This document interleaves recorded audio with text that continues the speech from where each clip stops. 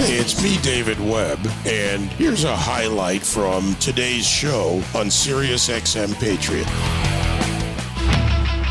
You know, I don't usually start candidate introductions with their bios. You know, we get that into the conversation, talk about who they are. Our goal here to bring you into the candidate carousel as both candidate and listener, potential voter, and talk about the policies and the person to understand who seeks office. But in the case of Amal Torres, she was born in Mogadishu, Somalia, came to the United States in the late 90s during that horrible civil war that was playing out in her nation. Grew up poor, but raised, as she says in her biography, by an unrelenting single mother. The hard work values integrity from a young age. She enlisted in the U.S. Air Force. In the middle of her undergraduate studies, due to the 2008 financial crash, she made a decision. Studied Arabic at Defense Language Institute, worked as an intelligence analyst in San Antonio, went on to do a number of other things, but significant accomplishments for someone who came here from such a difficult service or different environment, a difficult environment. She continued to deploy to combat zones, Middle East, East Africa, West Africa, has served honorably in U.S.-led operations against insurgents and known terrorist organizations, and more. And that helps advise me, and we'll talk with Amal now, and you rather, about her, because she's seeking office to represent her constituents or potential constituents in Maryland's 3rd District. And what a stark contrast, Amal, between you and an Ilhan Omar. It struck me as such a stark contrast. I wanted to start there. Yeah. Thank you so much for having me. And I mean, when I tell people I came to America in the difficult circumstances in the 90s, and unlike Ilhan Omar, she can speak for herself. I decided to serve this country that's done nothing but provide me opportunities and the ability to achieve the American dream and ask for nothing in return. The least I could do is at least serve and put my life on the line. Your service record is significant. I did go beyond your bio. You know, I'm a guy who vets and checks, and I just did some digging about you. It's impressive. So with all that, and literally you can go in so many directions with your life, in business, in further service, or otherwise. Why run for Congress? Because this country has asked for nothing in return. And right now our nation is at a cross point. And it was actually the fall of Afghanistan, our botched withdrawal we saw what the Biden and Harris administration did, and was so apathetic towards a country that we've been present in for multiple generations. And I actually lost a friend there in that operation. And it caused me to reflect and ask myself, one, can I continue to serve the DoD apolitically? I mean, at this point, I was a government civilian at Fort Meade. And two, if not, then what do I do next? So I prayed about it. I do believe in God. And I asked God, what should I do next? And it only made sense to take a look around and serve in elected office and hold this administration accountable that, one, doesn't seem to view the U.S. people as it's not a government of the people anymore, for the people, by the people. They're definitely self-serving, and they didn't consider the lives that were lost in Afghanistan, and they need to be held accountable for the decisions they're making that impact my district, my state, and the people of this amazing country. Just to zero in on this, and I want to get into other policies, you have significant experience in the areas of policy, of national security, of military operations. I suspect way beyond that because of what you've done, not what you've said you're going to, but what you've done. And taking that experience into Congress potentially seems valuable, because we need so much input in order to come out with better policy as a nation. When you look at the Congress and the state of affairs now, and you look at what you would do if elected to Congress, of course, you've got to get through the primary. That's July 19th in Maryland, and then on from there. But if you do, where would you start? I would legislate. Very simply, I would legislate. I mean, Congress has continuously ceded its authority to make decisions and legislate to the executive branch, and has continued to allow the executive branch to grow through regulatory bodies that have just turned around and ruled our nation, as opposed to really making the hard decisions. And we're seeing that where the Supreme Court is overturning Roe v. Wade, and gun control laws coming up for conversation again. And so in the military, in the DoD, I learned how to make decisions, how to plan, and how to execute. And therefore, that's what I would bring to Congress as an elected official: is make decisions, make plans, make decisions, and execute, not asking the executive branch. I mean, of course, we have the other branches, but that's what I would bring. Tell us about your district, Maryland's 3rd District. Describe it for us. Absolutely. I have an amazing district. We just redistricted. We went from being the number 1 most gerrymandered district in the entire country to one that's actually very competitive.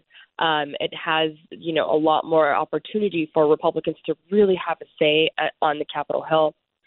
On the Hill, we have an exciting opportunity to really bring John Sarbanes, the incumbent who's been in office since 2007, who's done very little for this country since I was, in high school, and hold him accountable and really give the people of Maryland's 3rd District an opportunity to have a say. We have Anne Arundel County. We have Howard County. We have a lot of veterans. We have people that are in the medical industry. We have people that are just trying to live their day-to-day lives and are impacted by inflation. They're impacted by lack of quality education, access to quality education, and they're impacted by crime.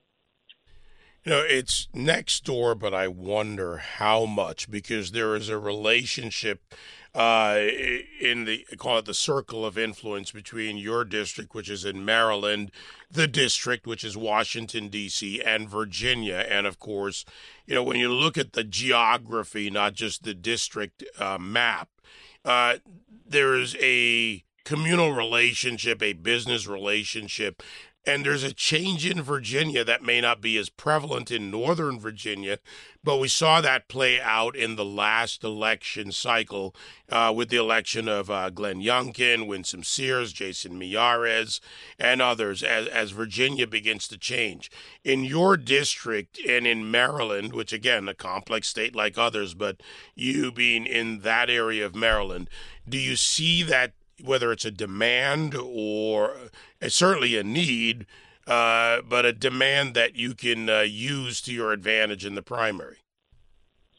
Yes, absolutely. We saw what happened in Virginia. People turned against, people wanted to have a say, and they voted for Lieutenant Governor Winsome Sears, and an immigrant just like myself, and they voted in for Glenn Youngkin in waves that we didn't expect, honestly. But we're seeing the tide, and that's encouraging in Maryland. People want to see a difference. They want to vote. Now you have a district that can potentially effectively elect a Republican congressman in addition to Congressman Andy Harris. So, yes, the tides are changing. It is traveling throughout the state of Maryland. We are seeing a lot more excitement in our constituents. They're excited. You mentioned the Supreme Court cases, certainly the big public battle, attention to the leak and Roe v. Wade, but to constitutionality and something you said earlier about how you would go to Congress. Regular order is absent in D.C. Matter of fact, it is not absent. It has been crushed. And to be fair, by both parties when they've had the opportunity. But constitutional adherence, constitutional behavior, and the responsibility of the legislative has been ceded and also perverted. So let's go a little bit further with that. To our party, I'm a Republican, I vote Republican, to our party, what do you say we need to do next, if not first, if we're lucky enough to get the majority in November? I do believe we will get the majority. The red wave is coming, and we should definitely be excited about that. I would say we need to band together and make decisions and think of the people that we serve. I think we need to shift away from rhetoric and destroying one another and really lead the way for this country to make sound decisions and go back to being a governing body. We are constitutionalists. We are the party of the Constitution, that sacred document that has united this country since 1776. And it's a sacred document because it was created by men. I mean, it wasn't by divine right, nothing. And we are a republic. We are a representative democracy, and we need to govern accordingly. And the Republicans have definitely gotten an opportunity to do just that this year, and we can do it. I believe we can. We can win the House back and make good decisions for our economy, for our people, and bring life, liberty, and the pursuit of happiness back to people again. On the issue of national security, there's a recent report. By the way, my guest, Amal Torres, who is running for Congress in Maryland's 3rd District. Her website, Amal, A-M-A-L, forcongress.com.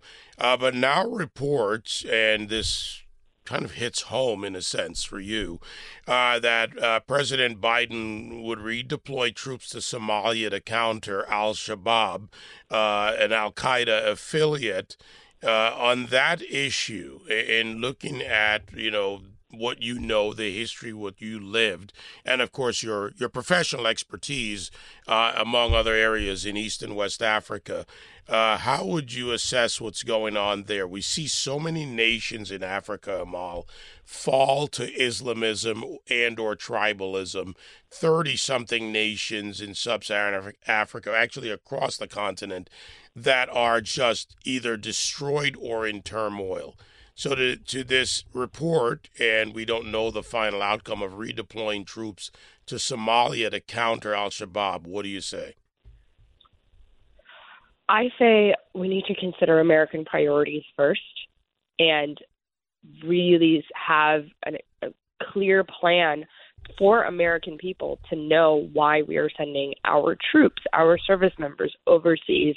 While I understand I am from Somalia, my ethnicity is Somali, but I'm an American and I'm running for Congress in America, and I value American interests first. And those 700 troops that we're deploying are 700 individuals, American service members that we are deploying. And the Biden and Harris administration have shown a clear inability to make an effective decision in overseas troop deployment. So they need to tell us why they're deploying them, what's their desired end state, and what does success look like in that region before just randomly placing troops over there.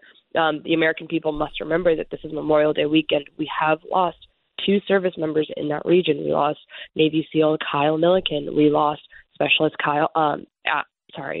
Conrad in that region as well, Alex Conrad, and Army Special Forces Group. So we need to be considerate that these lives are real people with real families and real impact, and we served to support and defend the Constitution. So we owe it to our people to show what our American interests are in that region. My guest, Amal Torres, running in Maryland's 3rd District. Her website, amalforcongress.com.